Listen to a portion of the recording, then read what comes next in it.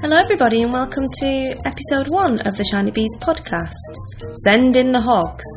Today is Sunday the 5th of August.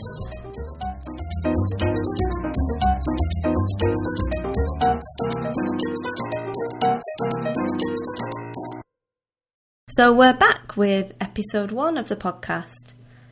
A big welcome to all of those of you that are new to the podcast at episode 1, and also a welcome back to those of you that listened to the pilot episode.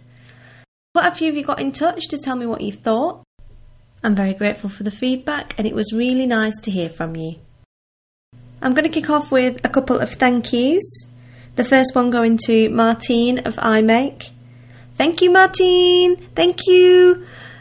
Who's given me absolutely loads of help with the technical aspects of recording the podcast and how to upload it to the internet and the correct feeds and where it needs to be and all that kind of geeky stuff that I didn't know anything about prior to recording the podcast, because I'd never even used GarageBand before the podcast, because GarageBand is for geeks and so are Macs, frankly, or that was my opinion anyway. At this point, I'd also better extend my heartfelt gratitude to the resident geek in our house, my husband, who spent ages editing out all the and ums from the last podcast for me, because I didn't know how to work it at that point. Also, I told him. And he did a really good job. That is true love for you, if ever I saw it. So thank you very much, but much to him as well. He wrote a blog post a while ago on my blog about his Cosmac Elf electronics project. I'll put a link in the show notes. Go and have a look at it, because he really wants people to read it. But funnily enough, people interested in knitting aren't that interested in 1970s electronics. But it was quite funny, so I recommend you have a little looky at that. Additionally, thank yous to my original test panel of people who listened to the podcast before I actually sent it out to the real world. Not that they're not in the real world, of course, but you know what I mean. And that is to Louise from Caithness Craft Collective. Also, the Gingerbread Bunny, Sal, who's a friend of mine from home. And finally, a thank you to Green Triangle Girl from A Playful Day podcast, who I sent the pilot to once it had been released for general consumption.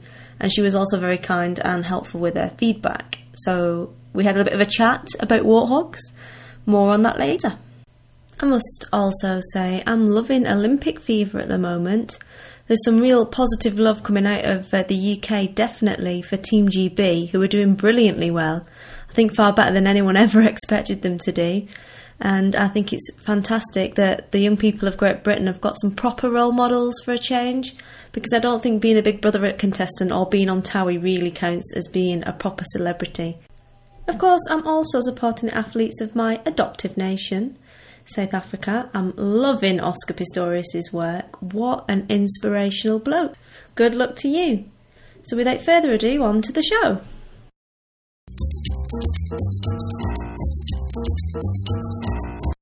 So as I mentioned, I've had a few emails and messages from different people about the pilot episode and what they thought.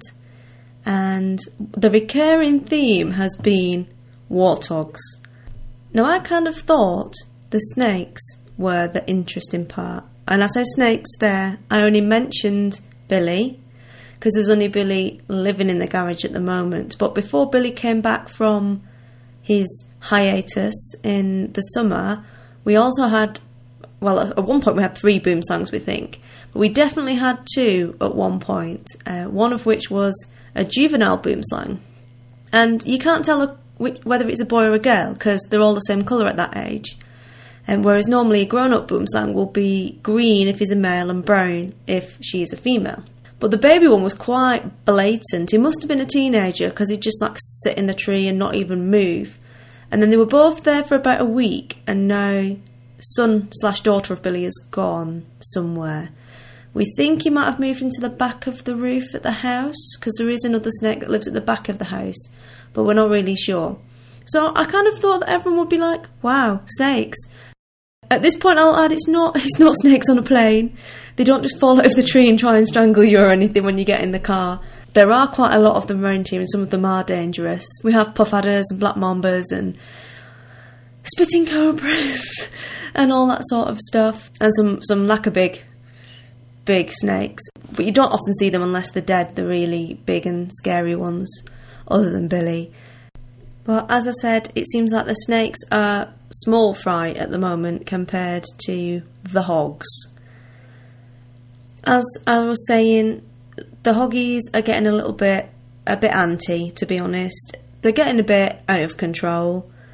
They're showing a complete lack of respect for cars, humans, or anything else, frankly. They just don't seem very scared of anyone or anything at the moment because they're quite hungry.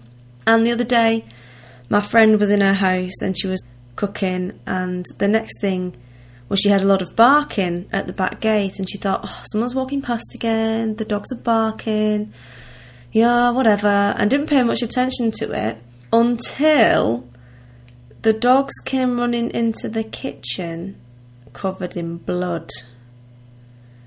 And at this point, with blood all over the kitchen and 2 children to look after and blind panic setting in, she put it in the kitchen knife and thought, I better have a look what's going on. And it turned out that the side gate had been open and the dogs had been barking at a warthog.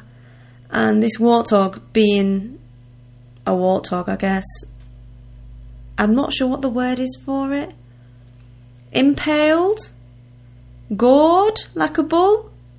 Dunno. Never really looked it up, to be honest. But whatever the word is that describes the action of putting one's warthoggy tusk into the leg of 2 of my friend's dogs, that's what happened. So she had to bundle the dogs up and take them to the vet. One of them was worse than the other, and that one had to have stitching, had to stay overnight. And the other one, bless, it wasn't that bad, but in order to get all the muck and grime out, they had to make quite a big cut so they could do proper stitches. So now she's got 2 dogs with kind of bald legs, and one of them's really hairy, so bless, it looks a little bit daft. But now I am a big dog lover. I have 2 dogs at home in the UK that are being babysat by my mother and father-in-law at the moment, so I was very angry to hear about this rampant warthog going around kicking off with the neighbourhood dogs. So when I had a question through saying, can you eat warthog? My answer was resounding yes. Apparently you can eat warthog. It has to be cooked in a special kind of way. You have to know what you're doing because otherwise it can be very tough when you try and eat it. Apparently it tastes quite gamey. I don't know, I've not tried it, but I wouldn't mind trying it actually. Anyway, so this means I've been a little bit worried about stray neighbourhood dogs. Not that we have that many, well actually we've had quite a few recently, but because I know the warthogs are a bit anti, if there are any dogs running around, especially small yappy ones, which there seems to be quite a few around here, I'm quite conscious to get them back wherever they're meant to be. Probably should have been on Ace Ventura, but I wasn't weird enough. Anyway, we had a stray dog on our lawn the other day, and bearing in mind that the warthogs have been kicking off, I thought, no, I better get this dog back. He looks quite cute, quite friendly. It was a dachshund, I think a normal sized dachshund, and he's kind of running around sniffing where the warthogs have been and, you know, weeing everywhere and doing what boy dogs do. So I thought, oh, yeah, I'll get this dog and I'll put him back. I've got a history of rescuing dogs. I just don't like to see them out and about on their own, and people can sometimes drive quite fast and they won't see this little rat dog before they run it over. So I start kind of chasing this dog around, trying to get him. And I'm running around the garden with a bit of bread, because we've got no dog treats because the dogs are at home in the UK. Trying to get him to come near because he was a bit shy, bless him. So he's following me around and eating all this bread, and I was thinking, oh, I hope he's not one of these dachshunds with a delicate digestion, because if I'd given that much bread to my dogs, the aftermath would not have been great. I think the less detail on that, the better. So I eventually gets this dog to kind of come around into the back garden, and I tried to get him into the courtyard, and I got him in there. I thought, right, brilliant. And then I rang my friend, Tanya, who will be on the show with the Afrikaans section shortly. And I thought it was a dog that belonged to a girl in the school. who lives opposite Tanya, because they have Dachshunds, and I see them walking the dog every night. So I was like, yeah, I think it's Vorshi. Vorshi, it means sausage, basically, little sausage. Sausage dog. Anyway, this dog, I thought it was Vorshi. So I said, can you come see this dog and see if it is the right one? Because I don't want, he's a long way from home, you know, and I don't want anything to happen to him. I don't want him to get run over, and you know, this girl will be upset if Vorshi gets injured. So she's like, yeah, I'll come round. Don't worry about it. I'm coming now. I'm still trying to corral this dog, and I realised that he doesn't actually speak English. He speaks Afrikaans, and the only dog command, even remotely dog command I know in Afrikaans, is come. Well, come. So I was like, hello, little doggy, come with me. Ooh, squeak, squeak. And he was just like, nutter. And I was like, hey, come. And he came trotting along. I thought, brilliant, he speaks Afrikaans. Tanya speaks Afrikaans. It's all going to be fine. So she rocks up, comes in the back garden, and starts talking to Vorshi. And she's like, hello, Vorshi. Is that you? And obviously this little dog goes bonkers because finally someone can speak his language. And I was like, well, it must be him because he's answering to his name and he seems to know you and he lives across the road from you. So yeah, it's probably him. Take him home. So she took him home, you know, and we were like, yeah, we're such superheroes. We should have been on Ace Ventura. Goes to the house across the road, knocks on the door. Vorshi answers with the lady that works there. Right, so it's not Vorshi then. And he's got no tag on, so we don't know who he belongs to. What are we going to do? So Tanya says, let's go to the school, because the kids will know who this dog belongs to. All right, okay, let's go to the school. So we went to the school. Can you imagine doing this in the UK? Rocking up to a school, walking in with a dog that isn't yours, and saying, does anybody know who this dog is? But this is Africa, people. Africa's not for sissies. So the girl whose dog I thought it was there, and she's like, that's not Vorshi. And we said, well, no, we know it's not Vorshi. We've just been to your house. And then we got sent to another lady and found out it was her dog, a different lady who works in the nursery in the school. So why is this a funny story? Well, the reason why Vorshi, not Vorshi, answered to Vorshi is because he's also called Vorshi. So we've been running around trying to find this dog's owner to put him back into the right garden, and it turns out he only lives across the road. I've just never seen him. So yeah, lesson number 1: don't try and save every dog that you come across from the warthogs, because it probably will just turn into an epic tale.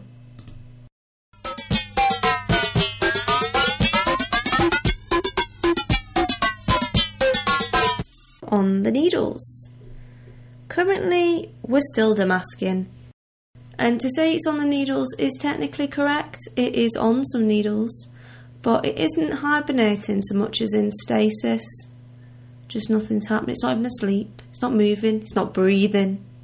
It's just frozen in time. I do want to cast on another shawl. More on that later. So I am going to finish this one first. As I said in the last episode, there's nothing wrong with the pattern. It looks awesome. The wool's really great. It's just sitting down and concentrating on it, really, that is a problem for me. I have a very small attention span, especially for anything fiddly. But I think it will be nice when it's finished, so I will try and do some on it before the next podcast, because I think once I start on it, it will be done fast. It's just the picking it up and rediscovering the joy of the Stasis project that is the problem at the moment. Also, there is owls. The needles have turned up from the UK, the tips that I needed. I spent about £12 on finickies. Finickies is like an Afrikaans word for little bits and bats. And then I can't charge 40 rand in customs. I have a massive problem with the customs in this country. I don't mind paying the 40 rand if that's what I've got to pay, but it's just kind of fire at will. It's random parcel picking. If you order something from Amazon, it will always get customs charged. But if you order from other things, and it doesn't look too interesting, it'll generally get through. This did not look interesting. It even said knitting needles on the back, but I still got charged customs. Have a word with yourself, Sapo. Have a word. So I haven't actually picked that one up again yet, and I plan to do that quite soon. I'm also working on socks for Millie, which were the socks I was working on last time with the Nurturing Fibres self-striping yarn that was in the recent sock club. It's going quite well. I'm following the pattern from the Twisted Sisters sock book, and it looks a bit baggy. I measured everything up like it said, and I followed all the instructions for the sock recipe. My husband, bless him, he's got massive big paddle feet. He's like a size 11. Why did I ever say I knitted some socks size 11? 2 of, thank you. But his feet are really wide, and then he's got really snappy legs because he's quite tall. So I think they're just going to like hang down and be a bit baggy around the leg in order to be wide enough around the feet. Otherwise they're going to look like real comedy kind of pretend feet socks when they're not on your feet, because they'd be thin on the leg and then really fat and wide like a clown. So I think I'll just crack on and see how they turn out, because if they are terrible, you know, this yarn, it stands up to everything, it frogs well, so I'm sure it will be fine. And at least he'll have his pair of socks that he wanted, and they will be a pretty colour, even if they are a little bit baggy. There's also a pair of socks that I'm doing for me. Me. These were originally going to be the Kebner Kaiser socks, which are by Frida Aberg from the Friday Studios. They're a top-down sock. It's a free pattern, by the way. And you're meant to use yarn that changes colour, and when the yarn changes colour, instead of doing a knit stitch, you'll do a purl stitch, so the coloured bits in the sock end up looking different because they're different stitches as well as being different colours. And the effect that it produces is quite nice. But the yarn that I've picked, and I really wanted to make something with this yarn, again, it's another Nurturing Fibres one, 100% superwash merino in the colourway Spring Showers, which is really, really nice, and it's a green, white and blue flecky, I would say, if that's even a word, colourway. And from the minute I started doing the cuff, because I started doing the cuff and you're meant to do a provisional cast on and then knit a load of it and then fold it over, and I just thought, I can't bother with that, gaff that off. So I did a 1x1 rib because it's socks. I'm sure it's not that fundamental to the pattern. I'm sure the 1x1 rib will hold it up. And as soon as I started knitting, I was like, I'm really loving this yarn. This pattern will not work with this yarn. And I tried to kind of like push two things together that weren't going to work together, basically. So I thought, I have got some yarn that will work with these socks. This isn't it. So the yarn I've got is also another Nurturing Fibres one that I got in a swap recently. So I'm going to do those socks, but I will do them in the other yarn, and I will do the ones that I'm doing that were meant to be Kebner Kaiser as just a pair of vanilla socks, I think, and I'll just crack on and finish it, because it doesn't want to be anything too patterny, this yarn, because of the colour changes in it. It's quite speckly, the resulting fabric, which is nice, but if you put it with a pattern, it's just going to be too busy. So these will just end up being a vanilla sock, and this is one of my projects for the Ravelinic Games. I'm not calling it the Ravelinic Games. No. Ravelympics. Come and find me in Africa. Come and find me in Africa and tell me I can't call it the Ravelympics. Because the Ravelinic Games is a bit of a mouthful, although it was the best choice of names. I'm in Team RSA, which is a South African team. And bless them, they let me be in it, even though I'm not South African born or anything. They said, no, you can come and still be in our team. So they're not as hardcore as the Olympics when it comes to which team you're allowed to be in. So I'm on that team with them. I haven't tagged any project. I hadn't even picked half the projects. I cast on 2 days after it started, because I was busy in Pretoria for a quilting exhibition, which I'll try and shoehorn in later on. If not, I'll talk about it next time. So I cast these on when I got back. They're going quite quickly, and I am enjoying it, but they're not what they started out to be. But I'm sure they will be really nice when they're done. The final project, and it's not on the needles yet, but I am so desperate for it to be on the needles. I so want to start this, but I'm banning myself from starting it until I've finished a mask. Hence the motivation for finishing that is Striped Stody by Vera Valimaki. as I mentioned, I was at a quilting exhibition at the weekend, which also happened to have some yarn. And I bought 2 balls of yarn, both from Nurturing Fibres, these ones. Yes, I do have a massive yarn crush on Carlet. You know, buy local. Local is lacquer.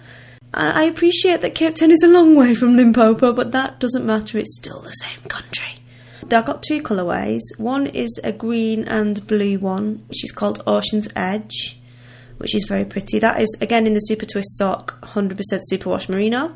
And I got another one called Jelly Bean. This is a variegated rainbow coloured yarn. Again, the same base as before. Now, Carlet does do a self-striping rainbow yarn, which is immense. But the greedy yarn piggies went on Friday and bought it all. You know who you are. So there was none of that left, but there was this one. So after making a bit of a fool of myself and cuddling these cakes of yarn for about half an hour at the stall, I finally got round to picking and buying this one. And the red in the colours matches perfectly to the red on the Red Warmth, which was part of the sock club that I mentioned earlier, the seasonal sock club for this time, the Basotho Blanket. And it's going to be bright, but it's going to be so awesome. The red is like a carmine colour. It's real blood red. It's very intense red. It's not on the needles yet, but it will be soon, definitely. So I'm quite excited about that. As for off the needles, I've been quite good, actually. I finished the Far Away So Close. I know it's kind of cheating. I only had 2 rows to do in the crochet edge. That is finished and was given to the recipient, and she really liked it. But it was actual joy. It wasn't pretend, thank you for this gift, I really like it. It was like, I really like it, let me wear it now. So, which was nice. Apart from then, a lot of other people were saying, oh, can you knit this for me? I want one. Can I order one? I feel really rude saying no. I don't do orders. I barely knit for myself. I have no time to knit things for other people.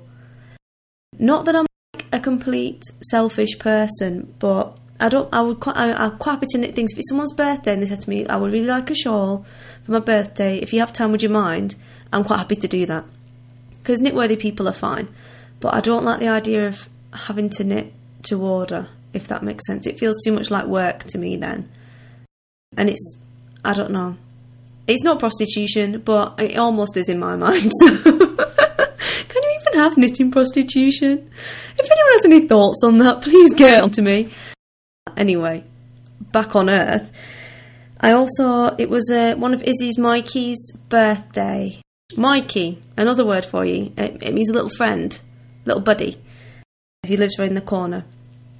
It was his birthday and he was 2. So I made him. Well, his mum had been complaining that he's a boy and he's got an older brother and everything they break because they play rough. So I thought, I know, I'm going to knit him a toy. You can't break something squashy. And I knitted him the Knitted Aeroplane toy by Jean Greenhow, which is a book called Bizarre Knits, which is a charity knitting book. I think it's about £6 to buy. I bought it in a shop, a paper copy. I don't know if you can get the patterns online or not, because obviously I bought the paper copy, but it has like 40 patterns in. And they're all kind of toys and for charity things, like things you can sell. They're really nice. It was done in acrylic 4-ply. It was meant to be DK. I went to the shop and bought 4-ply. Don't know why, but I did. But it worked. It was fine. Which was a Mirage 4-ply. Just ordinary kind of toy acrylic. Standard. And that was fine. Knitting with acrylic is fine. I'm not a snob. I'm not anti-acrylic at all. Because I'm sure I would have loved a Pure Silk and Stellina and, Cloud and Unicorn Hair aeroplane toy, but we don't have access to that kind of yarn in Luigi Card. So yeah, I got acrylic and he likes it by all accounts. I didn't stuff it either with toy stuffing. I stuffed it with fleece, proper fleece, because the plane was yellow and I had some yellow fleece that Knitter Scarlet had dyed, and I helped her card a lot of it up when I was in Wales. So she gave me some of that and I thought, well, if it shows through, it won't matter because it's yellow as well. So I used that. So it was quite... I mean, there was a bit of eco-friendly in there, really, amongst all the plastic. But apparently he loves it. He really likes the toy. I think his mum liked it more than him, because she does appreciate the handmade. And finally, there is Emma's hat, which is a little baby beanie for a friend of mine's baby who is arriving very soon, in 3 weeks maybe. It's in Louisa Harding Grace, which is 50% wool, 50% silk. Talk about a swanky hat for a newborn. The pattern is the Leafy Newborn Beanie by Justina Lokoska? Not sure if that's the correct pronunciation, but that was my best effort, Justina. I like your pattern. It's very nice. It is really simple. It's meant to be done in the round, and I don't know why, I just decided to do it flat and sew it up, as you do. It's all in reverse stocking stitch, so that the inside bit is not bumpy, it's all nice and flat, because that's the stocking stitch side. It's got a little leaf on the front, so it's quite unusual. The yarn it goes from white almost through to really, really dark burgundy. It's all kind of speckly yarn, so it looks quite interesting. It's a bit different from the usual sort of baby stuff that you get.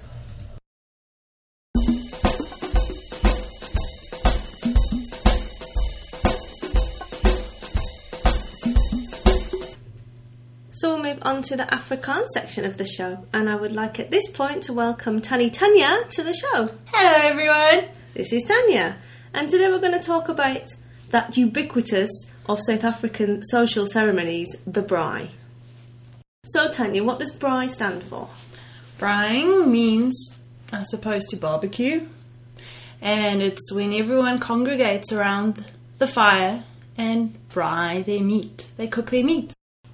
Okay, is anyone allowed around the fire? No, only men. Okay, so those of us from the UK and the US are thinking, why? Why is it only men that are allowed to touch the fire? What do the women do? The women sit and watch or go to the kitchen to make the salads. And they chat and they skinner. Oh, skinner. What does skinner mean? Skinner means gossip. Good. Okay then, Tanya, so you mentioned that the men cook the meat. What sort of meats would one find at a braai?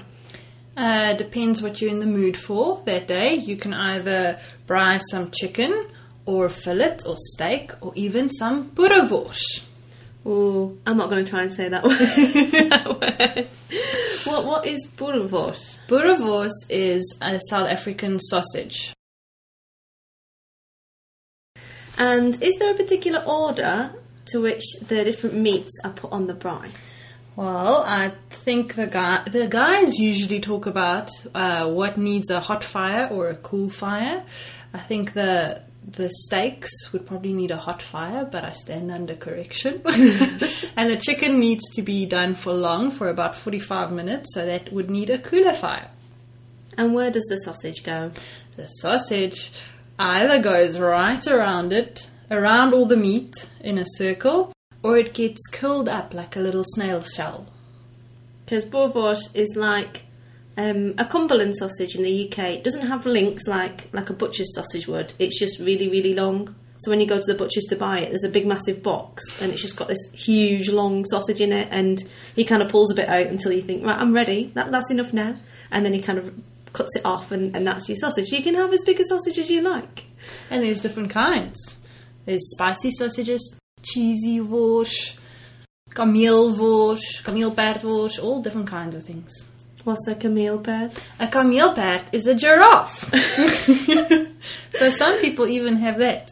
Oh, but no sausage dogs. No sausage dogs. Okay, so we have the different kinds of meat. What sort of accompaniments would one have? If you want to, you can have a starter. So you can have a kebab, which we call a susati, which can have bacon on and cherries. Or you can have, you can put a mushroom through the kebab and then put the bacon around it. So that can be your starter. And then during the braai, we also put on braaibroodjies. Oh, lekker! What is in a braaibroodjie?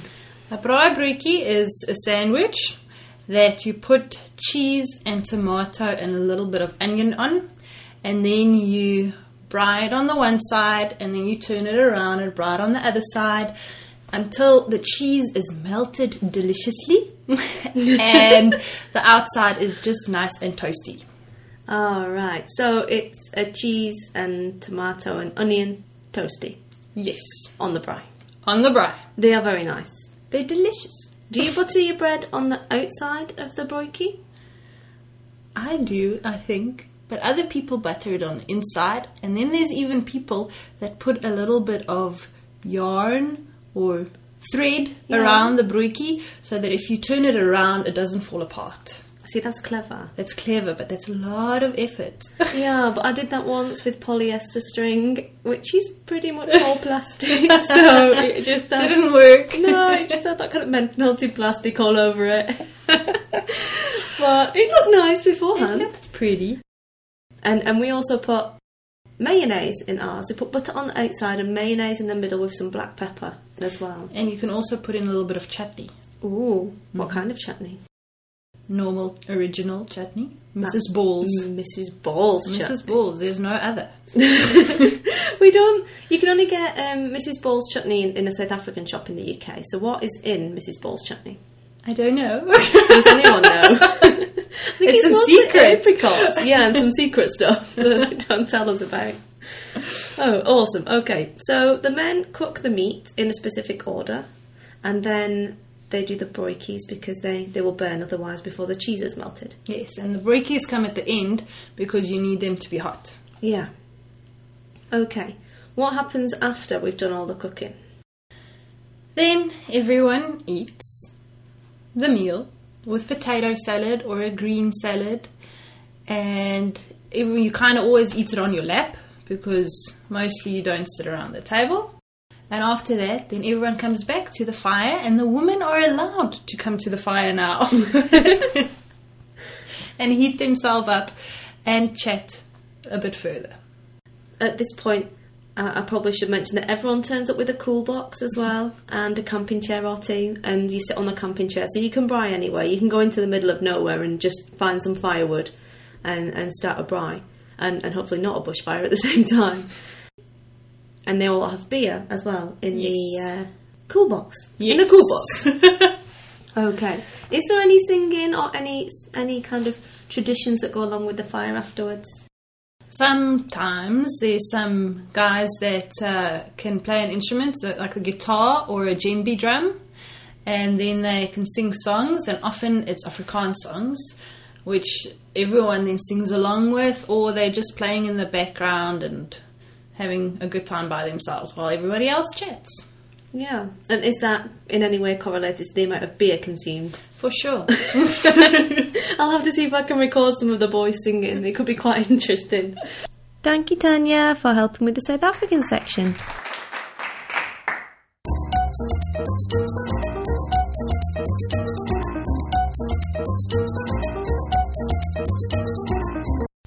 I promised you last time a quick book review. The book review for this week is the Twisted Sisters Sockwork book, which is by Lynn Vogel and is published by Interweave Press. The price is $18.95 US and $23.95 Canadian dollars, according to the book. I'm fairly sure that's not what I paid in pounds. It's about 90 pages long, and the blurb on the back says, "The Twisted Sisters Sock Workbook has it all. Techniques, patterns, invaluable tips for creating authentic, perfect, made-to-order footwear. Even socks for new babies or socks with 10 toes." And at first I read that as for people with 10 toes. And I thought, is there a pattern for people with 9 toes? But then I reread it and thought, yeah, okay, get a grip, Joe. It's really good. It starts at the beginning with dyeing fleece so that you can dye the colours that you want, and hand painting as well. Then it goes on to the spinning of yarn for socks, and it goes on to designing patterns. There are explanations for all the different kinds of heels that you get, and the different kinds of cast-ons and cuffs that you can knit, and the different methods you can use to knit socks. there aren't really actual definite patterns in it, as in this is a pattern for this sock, this is a pattern for that sock. So I would say it's more of a recipe book in that you take the bits of technique that you want and put them all together. I'm currently knitting the first pair of socks that I'm doing from this book, which are Millie's socks. And as I mentioned earlier, it seems like the leg is a bit baggy, but I think that's more due to his leg than anything else, because when I tried it on his foot, around the foot part, the wide part that you've got to measure, it looks right. So I think it will turn out okay in the end. The photography on it is really good, and the explanations are also really good, because I quite often, when I look at some books, they'll put a diagram in, and the diagram doesn't seem to match what they're saying, or it isn't in the right place next to the text, so it's really confusing. That isn't a problem with this book. Everything seems to make sense to me so far in it, and I can follow it all, which I haven't been knitting socks that long, so to say that is quite obviously means it's quite well explained. Would I buy it again? Yes, I would. It was recommended to me by someone else, another South African actually. I think it was a really good buy, and I would recommend it. So I shall put a link in the show notes to the book depository. There's nothing wrong with Amazon, but as you've heard, if it's in an Amazon box, it will get charged customs. So not that I'm advocating avoiding customs charges, I'm just more of a kind of, well, we pay it every time or we don't pay it all kind of person. So whenever I order from the book depository, it always gets through no problem. So just a reminder, that was the Twisted Sisters Sock Workbook by Lynn Vogel.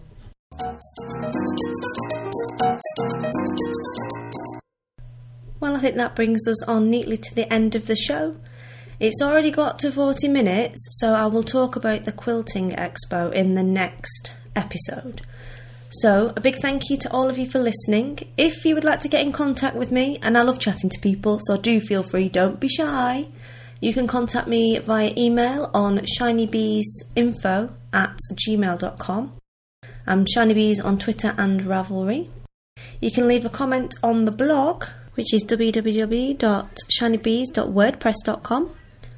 Or you can come and join the Shiny Bees podcast group on Ravelry, which is a new group that is just set up, and come and have a chat to us all there. All that remains for me to say now is I hope you have a lovely week. Thank you very much again for joining me, and speak to you all again soon. Dusines!